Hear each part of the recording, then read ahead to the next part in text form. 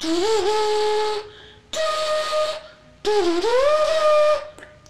the lens.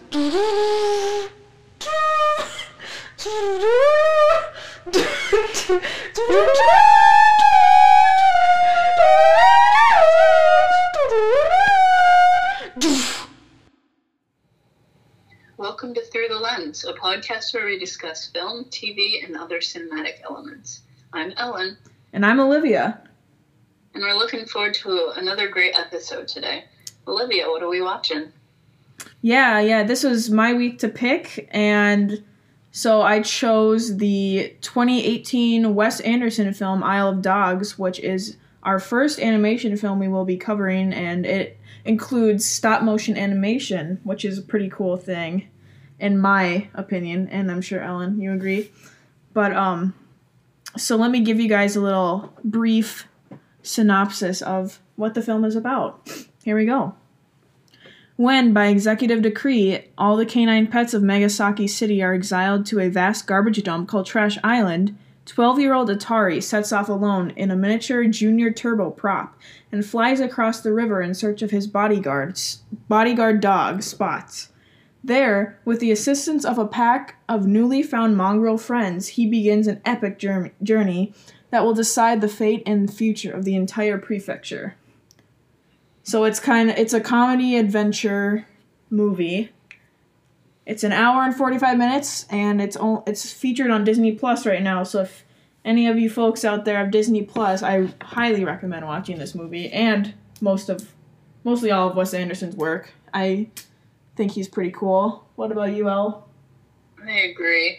He has such unique, cool stuff, and I haven't seen a ton of what he's done, but everything I've seen I've really liked.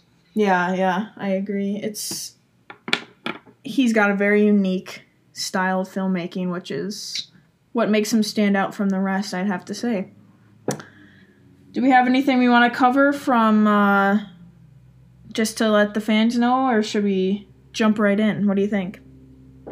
Let's jump right in. I'm looking forward to talking about it. Yeah, me too. All right, we'll start it off today with some cinematography, and I'll kick it off for us. So obviously, since this is a stop-motion animation film, the cinematography is a little bit different just because we're working with models and kind of not a real live-action cast. So I think obviously the cinematography is a lot more strenuous this time around because, I mean, you take seconds of clips, less than that, and put it all together just to get one motion, and it's just an intense amount of patience and dedication to the film to get a film like this created. I mean, an hour and 45 minutes of stop motion is pretty impressive, especially this high level of it. Like, this film, it has one of the highest, in my opinion, most detailed and cool looking set and characters, and even the not the authenticity, but the realism of the dogs, the fur, the people, the tear, all of that, I think is captured beautifully. And with this stop motion film, I think Wes Anderson obviously still has his signature type of shots, his use of symmetry and his center shots where he just, has his subjects right in the middle of the frame. He's pretty famous for those types of shots. He loves just, I don't think it's basic.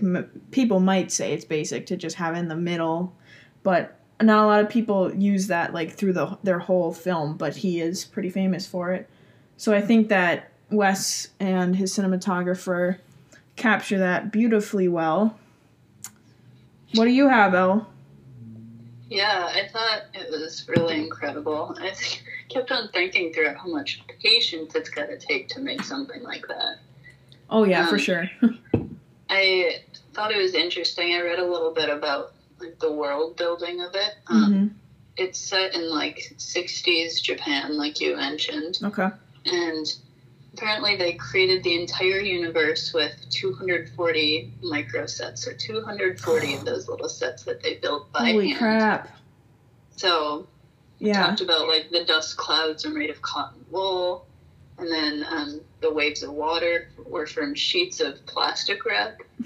So, I thought that was pretty interesting. Yeah, that's really cool that you looked into that a little more. This movie is nothing like this movie, but it kind of reminds me of in Hereditary, which I watched last night. But the mom, she builds these like miniatures, and it kind of, I guess that's kind of what goes into the production of a stop motion animation, is kind of like those kinds of little sets and those people, like the characters, and the tedious amount of work that goes into that. Mm-hmm. She was really on her way. Yeah. Stop motion animator. Surprise! She's actually the creator of Isle of Dogs. That's what she was working on the whole movie. But yeah, no, it's insane that's how many little sets they had. Plus, with the characters, like some of the characters, I mean, they change in appearance. I'm curious about how many. You know, for one character, how many different characters do they have for that one, you know? Mm-hmm. That's a great point. I'm sure it was a ton of them. I'm sure. Okay, actually, there's one thing that I saw on this. There were 1,000 puppets made for this movie. Okay. 500 dogs and 500 humans. Oh my god. Isn't that crazy? That is crazy. That's insane. So, it says, because they were made in 5 different scales. Okay. Each hero puppet took about 16 weeks to build. Holy. Oh my. They probably had a large team then working on all of these. But, like, you have to imagine, like, different artists aren't as strong in some aspects and, like, have different styles. So, like, getting a bunch of artists to work on the same project to make it look, accurately the same across the board is probably a challenge in its own. Yeah, that's a great point, and making sure everyone is kind of on the same page about what the style and the end goal is going to be would be a really big challenge. Yeah, definitely.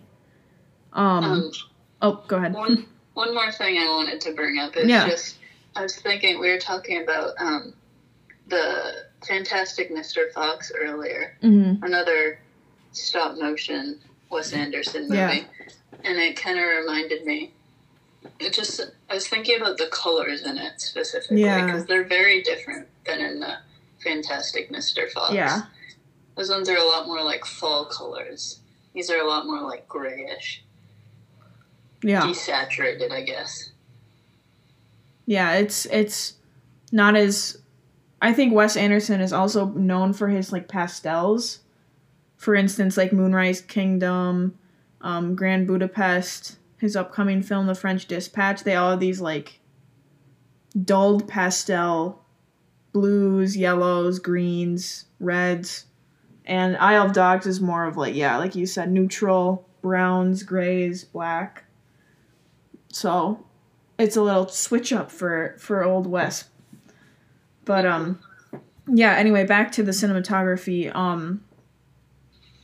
I mean, I recommend watching even just like a little intro or a little YouTube video about how stop motion, what it looks like when it's being made, because it's incredible. Like, the amount of patience these people have. They set the character, they hit play for like a millisecond on the camera, walk back, change the character like minuscule like amounts, tiny little amounts, because if you do too much, then it looks choppy, and not as smooth. But it's fantastic. I mean, I didn't see really one flaw in the filming here in this film. What about you?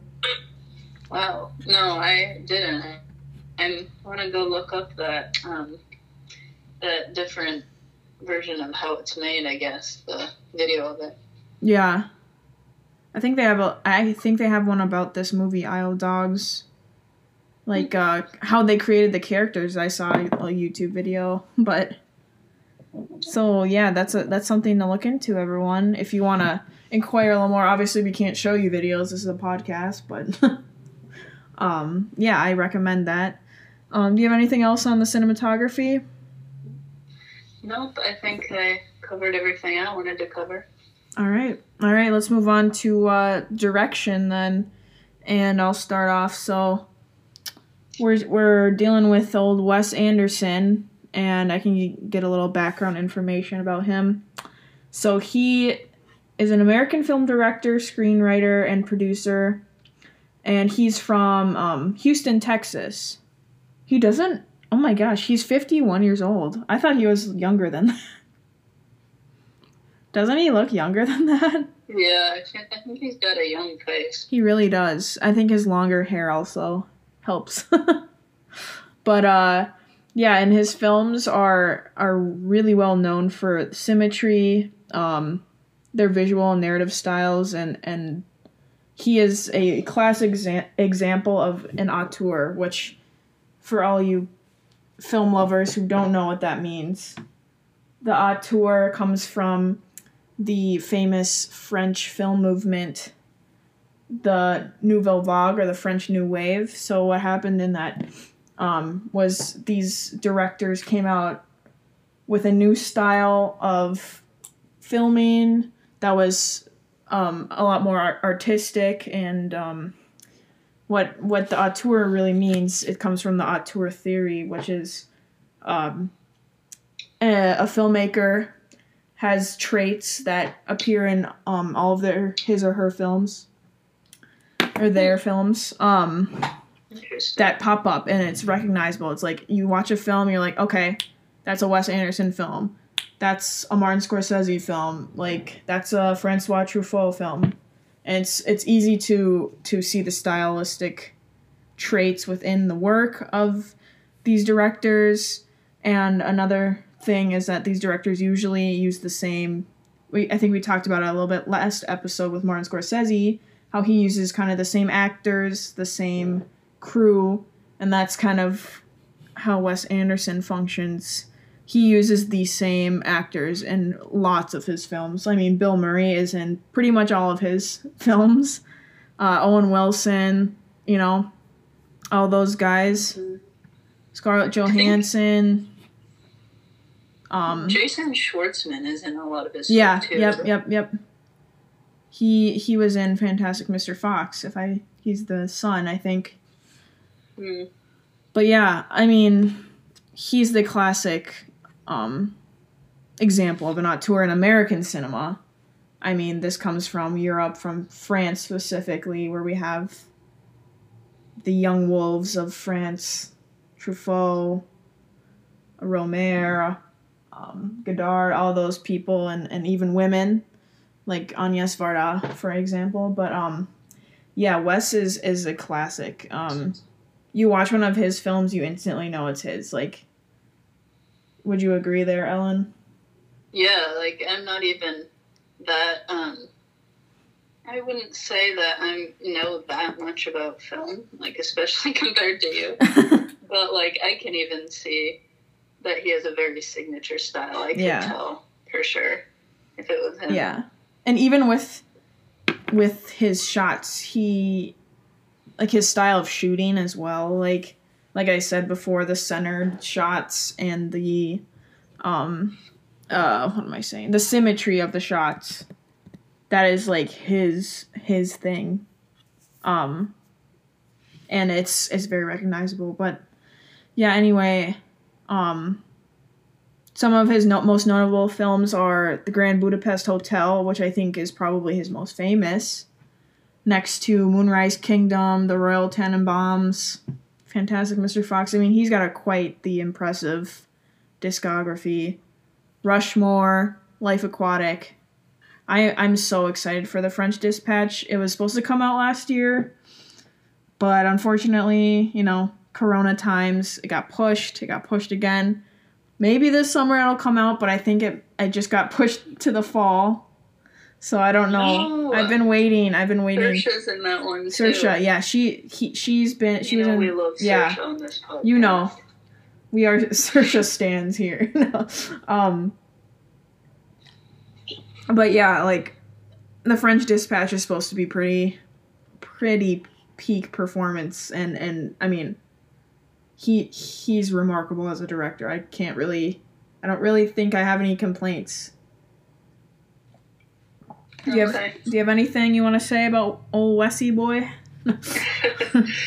I guess, like, hearing you talk about him, it kind of made me think, compared to our last episode when we talked about Martin, it seems like both of them are just very involved in having the making of the movie be an actual, like, experience, too. Yeah.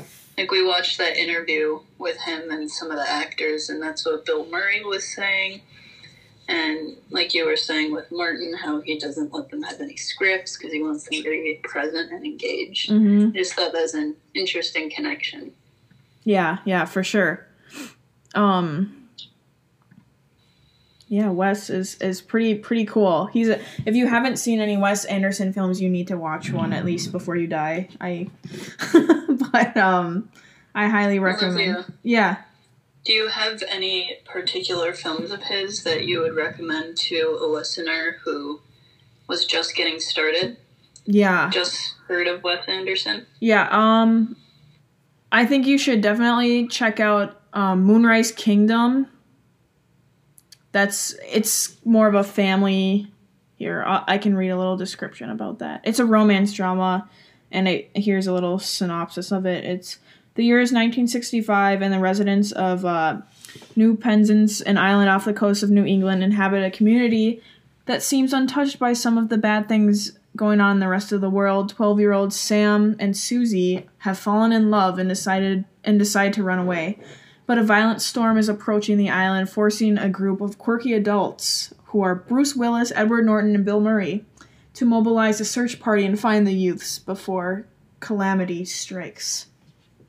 So that's kind of a cool little love story, but also, it's a drama as well. And obviously, I'd say probably first maybe watch Grand Budapest and then maybe venture off to his earlier films. Like The Royal Tenenbaums is from 2001. That has, like, Ben Stiller and, so, it's kind of a quirky one, Owen Wilson. But Grand Budapest is, like, really highly regarded in the film world, and I think most people would like it. But I'd say watch Grand Budapest, Moonrise Kingdom, and then Isle of Dogs and Fantastic Mr. Fox even. But yeah. Have you seen any others besides Fantastic and Isle of Dogs? I have seen Moonrise Kingdom too. I liked that one a lot. Yeah, that one's a good one. Mm-hmm. So it's very quirky, just like Wes Anderson. Yeah, for sure. He's a very quirky guy. He's like friends with a lot of current American film directors. He's like besties with Noah Baumbach, the director of Marriage Story, who is partners with Greta Gerwig, directors of Little Women and Lady Bird, and she's also an actress. So the community that they're in, all these directors, actresses, and Sofia Coppola even, and Roman Coppola, offspring of Francis Ford Coppola, creator of the Godfather movies. So this community is pretty strong, I'd say, artistically in the film world. I mean, you can't really go wrong with any of these people's films. But yeah, I mean, Wes is pretty standout director in my opinion in American cinema and international. He makes waves, overseas in like Cannes Film Festivals and all those other ones in Europe, Asia, all of that. So yeah. Interesting. Yeah. Got anything else on Wes? No. All right, let's move on to the editing. So, since it's a stop-motion film, the editing is pretty crucial, I'd say, because, one, I can't even imagine the size of the files of all these editing clips. I mean, putting together so many shots for one movement. I mean, the editing must take couple years maybe to finalize. unless they're, rushing. But I think, like in all of his other films, this film also has kind of quick cuts and quick kind of snappy shots. It makes it feel like the camera's just snapping across to like a different character's reaction, and I really think that's a big trait of his films, so the editor really included that in here. But yeah, I mean, it's very clean, it's very clean cut, which I think is like of the nature of Wes's films. But yeah, do you have anything to add to that? I'm gonna look up who the editor is quick. I guess one thing that came to mind is that shot that you pointed out to me while we were watching, the one where they were making sushi. Yeah. And thinking about like the editing involved with that, like putting it together so it looks realistic and whatnot. That must have been really intricate and hard to do. Yeah. There were actually 3 editors on this project: Edward Bursch, Andrew Weisblum, and Ralph Foster. So I imagine it needed at least 3 editors. I'm sure there were assistant editors that helped as well, but yeah.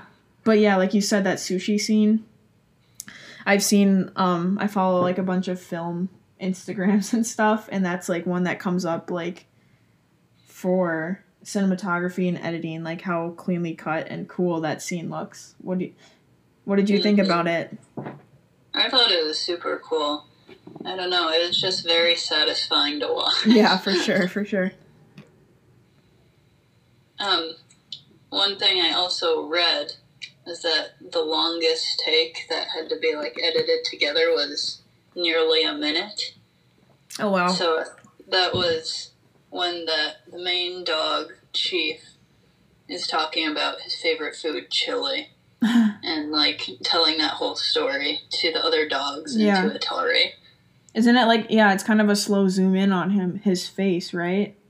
Mm-hmm. Yeah. Oh wow. Very nostalgic feel. Yeah.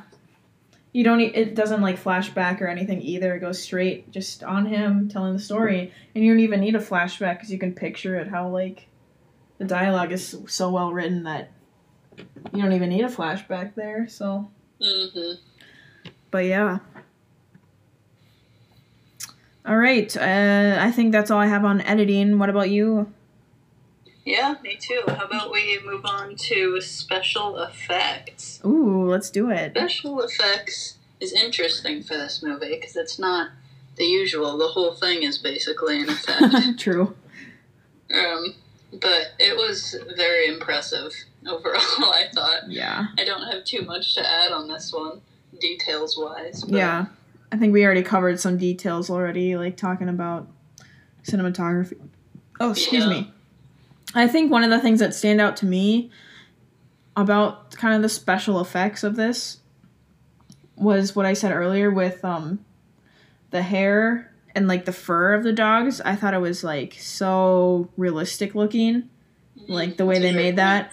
And also there's a lot of like blood and stuff in this movie, like splatters. Like it was really realistic. And I really enjoyed that. For instance, like the dogs fight and someone gets their ear ripped off, and there's like blood, and then later on that surgery scene, the blood just like drips over the like drape. I was like, wow, we're not shying away. This film definitely does not shy away from violence and kind of double entendre of kind of sexual scenes between the dogs through dialogue, but like obviously kids won't really get it, but adults, there's a lot of adult humor in here, which I really enjoy. I think Wes makes it films for all people, and you can like connect in a different way, you know? Yeah, I would agree with that. There's a lot in here for both kids and adults. Yeah, for sure. But yeah, I mean, my first time watching this was last week, and I was like, Ellen, we have to do this one. We've been wanting to do an animation, right? We've been talking about it for months, but I'm glad we finally got one under our belt here, because animation is really, of course, at the highest level of cinema, as well as live action.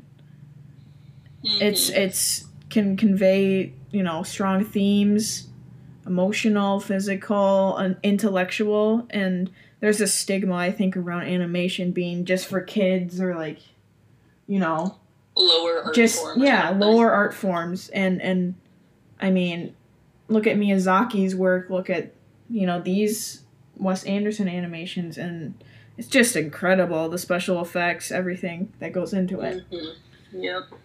And also, to your point about the fur looking so realistic. Yeah. Apparently it was repurposed alpaca and merino wool. Oh my.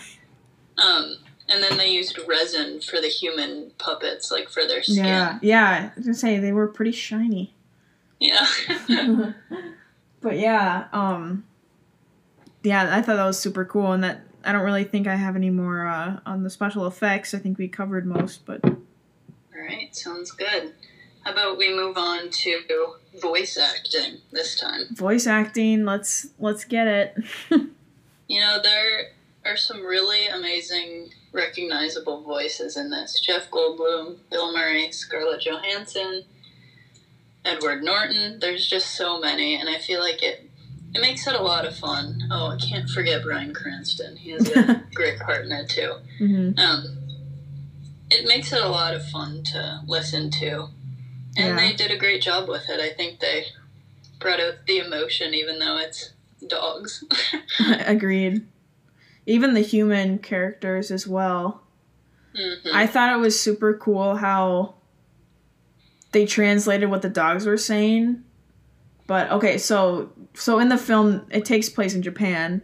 So we have Japanese characters in here speaking in, their native language, Japanese. But I really love how it's not there is a part where Frances McDormand is this reporter, and she's kind of translating into English, but like not all of the Japanese dialogue is translated, and there's no subtitles with it, and I think that's super cool. Mm-hmm. I really agree. I thought that was an interesting choice to make. Yeah. As far as the part about it being set in Japan like that, this is a little bit of a tangent, but I think it was... I read it a couple of times, people were saying, like, this is not really, obviously, an accurate reflection of Japan at all, but it is kind of like a good fabled Japan. Like, Japan that has been represented in stories, kind of thing. Yeah. For sure. And we have to obviously account that it's not present Japan, it's 1960s. A take on the 1960s. Not necessarily the most accurate, but it's not modern Japan, so... And it's about talking dogs, too. Yeah. But is it? Is it really just only about talking dogs, Ellen? You're right. I'm oversimplifying it. I'm kidding. But, to go off that point, obviously the story, I'm not going to say on a kid level, but because kids can understand, deeper themes. They're not stupid. Kids are smart. And obviously this film is more than, about bad dogs and dogs with disease. It's about alienation of a certain kind of people or species, and a lot of historical instances can be related to this. It's pretty obvious. They send them to a trash island, literally trash island. Mm-hmm. Treat them like crap. Don't give them any food, anything. They all are sick. So I think their friendship over the years. Yeah, it's quite the take on a lot of historical events, sad, tragic historical events, and kind of, getting people to think about those events in a different way. And I really think that's a super cool message and theme that Wes covers in this film. Mm-hmm. Agreed. Yes. Who's your favorite character in the movie? I'm curious. Ooh, that's a tough one. Okay, let's do top 3. Okay. I would say Duke, played by Jeff Goldblum, is definitely in it. It's a funny character, kind of a comedic relief dog who likes gossiping. Yeah. And just the fact that it's Jeff Goldblum makes a lot of sense to me. Yeah, for sure.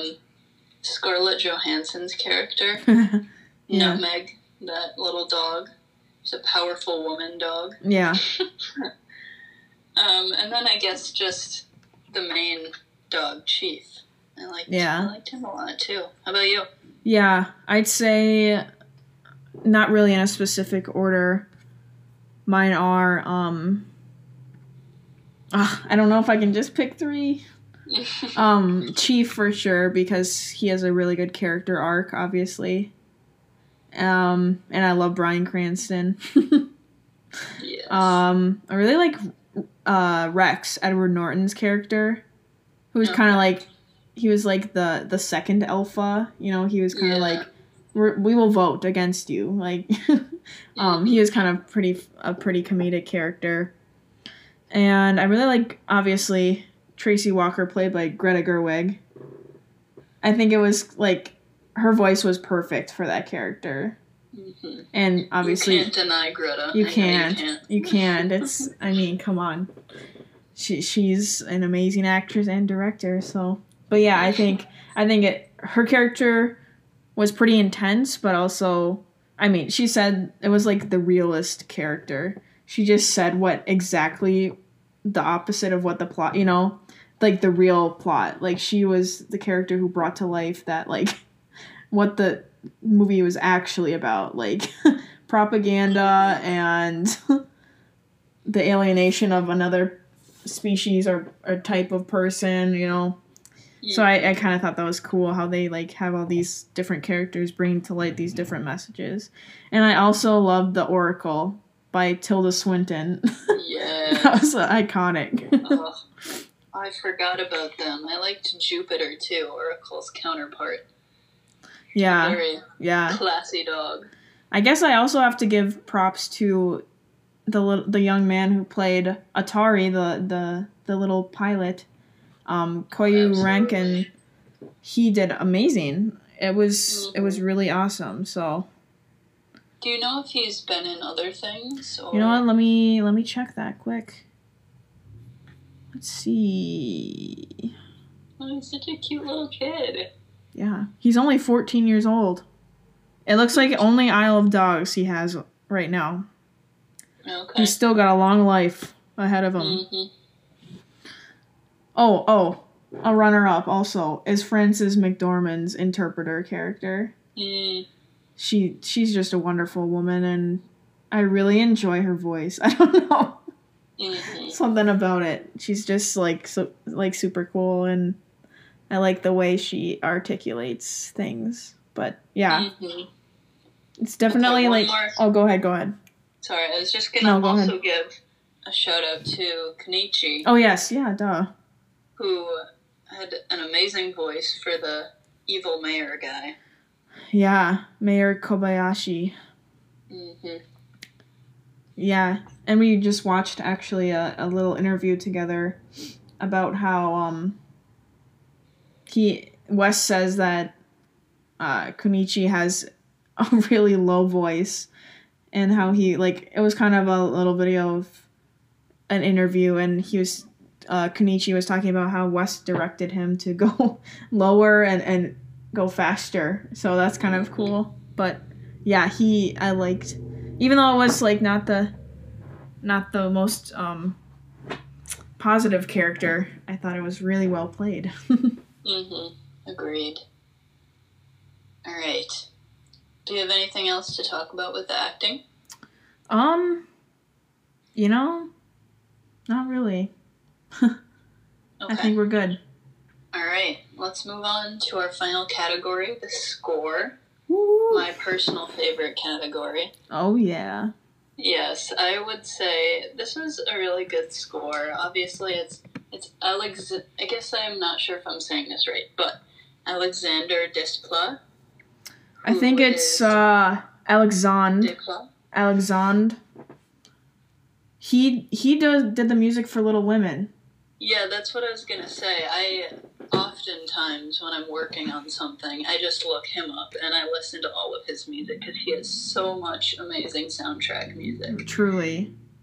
I highly recommend if you're looking for some good study or work music. Check it out. He's done The Imitation Game. He's done Fantastic Mr. Fox. He's done Grand Budapest Hotel. Yeah. Little Women, like you mentioned. He and a lot more. He must be, like I was talking about earlier, like how these directors use the same people. Like, for instance, the Coen brothers, all of their scores are composed by Carter Burwell. Steven Spielberg uses, oh my gosh, John Williams, duh. Oh my gosh, I can't believe I blanked on John Williams. Wow. But he uses him, so I guess I'm just assuming here. Wes, Greta, they all use Alexandre. But yeah. Done The Danish Girl. Oh yes, love that one. Yeah, but it was a great score for the film, I think. Yeah. What do you think? So yeah, let's cover some of the songs, Ellen. Do you want to start it off there? Yeah, so one of the important songs in it, and this one is actually not, it's not the main score director's, oh my god, I can't even say it again. It's okay. What is the word? The main composer. Oh my god. Composer, We're stupid. Okay. Alright, so the first one we should talk about is Taiko Drumming, and this one isn't actually made by the main composer, Alexander. It's by Kaoru Watanabe, and I'm sorry for butchering that name. Watanabe. Yes, Watanabe, that's right. So this is just played at the beginning and the end, and it's kind of sets the tone for the movie, I feel like, and definitely does. What the music will be like. Yeah, it's not like super important to the plot, but like, yeah, it's opening and ending, so you hear it at the beginning and the end, which is pretty important for a track, I'd have to say. We'll play a little bit of that later on, but the next song we want to talk about is kind of the dog pack theme. It's called The Hero Pack, and that's by the main composer, Alexandre Desplat, I think. I don't know. I'm taking French right now. Philippe would probably be very disappointed in me, but yeah. So this song, well, let's do a little listen here. Ready? Here's a little clip of that.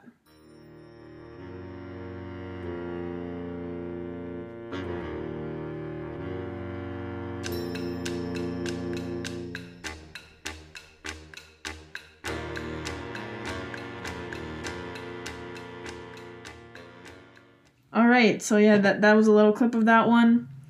You can tell it kind of has a dog pack type sound, like a mischievous, kind of darker tone, but yeah, you hear that when the dog pack is like on the move around, Trash Island. Right. I really liked that one. I thought it was pretty cool. I think it's really important, again, to the tone of the movie, too. Yeah, for sure. The themes of the dogs and all the characters, Usually the important characters have themes, so... Right. But yeah. All right. The next song we want to discuss a little bit is actually from, that sushi scene we mentioned earlier that we just love so much. Makes me want to go get some sushi. Oh, for real. So here's a little clip of that song here.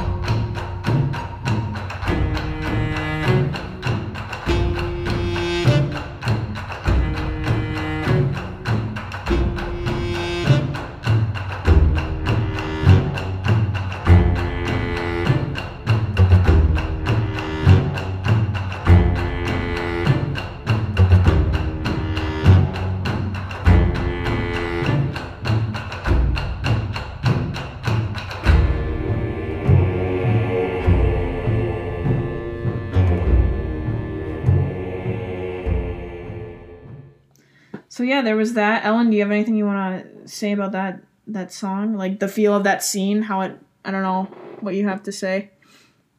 I thought it was very kind of harsh in a way. Yeah. But I felt like that was needed because they were putting together the sushi, like chopping everything up, and then they were putting poison on the sushi. Yeah. So yeah, I felt like, I guess maybe not harsh, but very like methodical feeling. Yeah, it fits that what's happening with the scene, which is perfect for a soundtrack to do, and that's the goal. I mean, right? That's the main purpose. I mean, come on.